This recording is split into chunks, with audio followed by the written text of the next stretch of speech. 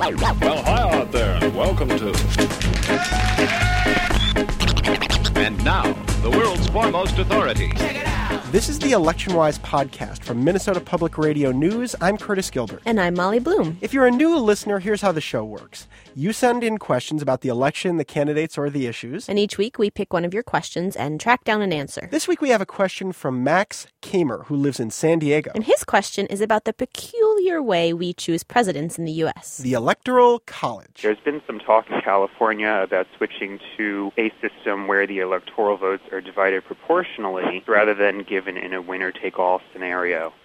So I was wondering how this might affect the election in November and if this sort of system might be adopted in other places as well. Max is referencing an initiative some California Republicans were trying to get on the ballot last year. Because California consistently votes Democratic in presidential elections, all 55 of its electoral votes usually go to the Democrats. So you can see why the Republicans were interested in divvying them up proportionally. But the measure faced stiff and immediate opposition. Even California's Republican governor was against it. It almost feels like a loser's mentality. That's the actual quote. And even though it was our editor, Mike Mulcahy, speaking, let's face it, that's exactly what it sounded like when the governor said it. California Democrats also swung into action. They mobilized a massive campaign and swiftly squashed the initiative before it could get enough signatures to even get on the ballot. So California's electoral votes are still winner-take-all. There are only 2 states that aren't. Here in Maine, we give one elector to the candidate who wins each of our 2 congressional districts, and the other 2 go to the statewide winner. And in Nebraska, we do the same thing,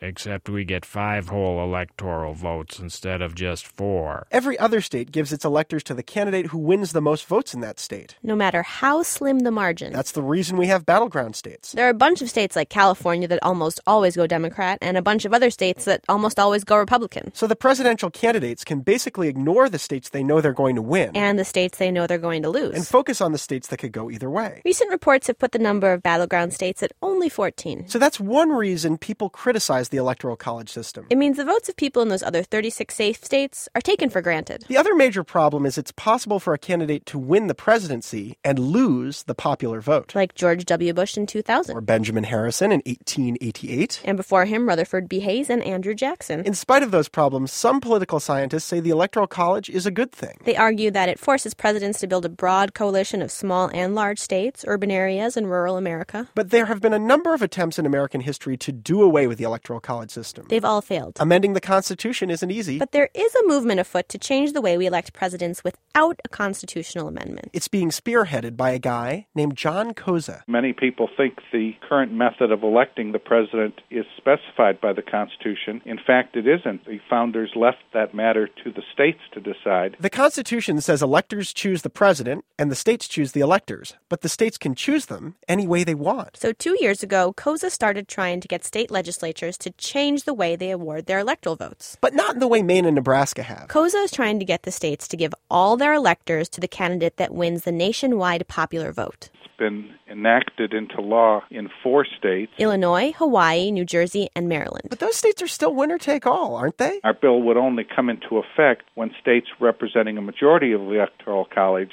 that is, a majority of the people of the country, agree to do the same thing. If that happens, it doesn't matter what the other states do with their electoral votes. Koza's states will be able to give the election to the popular vote winner every time. Essentially, instead of trying to change the system from the top, constitutional amendment, he's trying to do it one state at a time. He thinks he can get it done in time for the election of 2012. So who is this John Koza guy? He's not a political operative. He's a professor. Political scientist? Computer scientist. And it says here he's an inventor, too? He co-invented the instant scratch-off lottery ticket. So how did he get so interested in the Electoral College? Well, I've been a follower of the ins and outs of the Electoral College since the 60s when I published a board game that involved trying to win the presidency by manipulating battleground states. It's called Consensus. He made 3,000 copies of the game. It's a very complicated game, and that's why it did not sell very well. Maybe, if he succeeds in his latest endeavor, Professor Koza could come up with a new game that might be easier to play. From the makers of Consensus, the Electoral College game. It's based on federal census data. I'm putting all my resources in Florida. And it's fun, too. Here comes Battleground USA. Yay! First, you vote. I want the Democrat. I'm going Republican. Then you count the votes. 1, 2, 3. What's going to happen? And then you see who wins. Yay, my my guy got the most votes, I win! We all win. Battleground USA! Hooray! Except maybe those currently living in rural areas or current battleground states.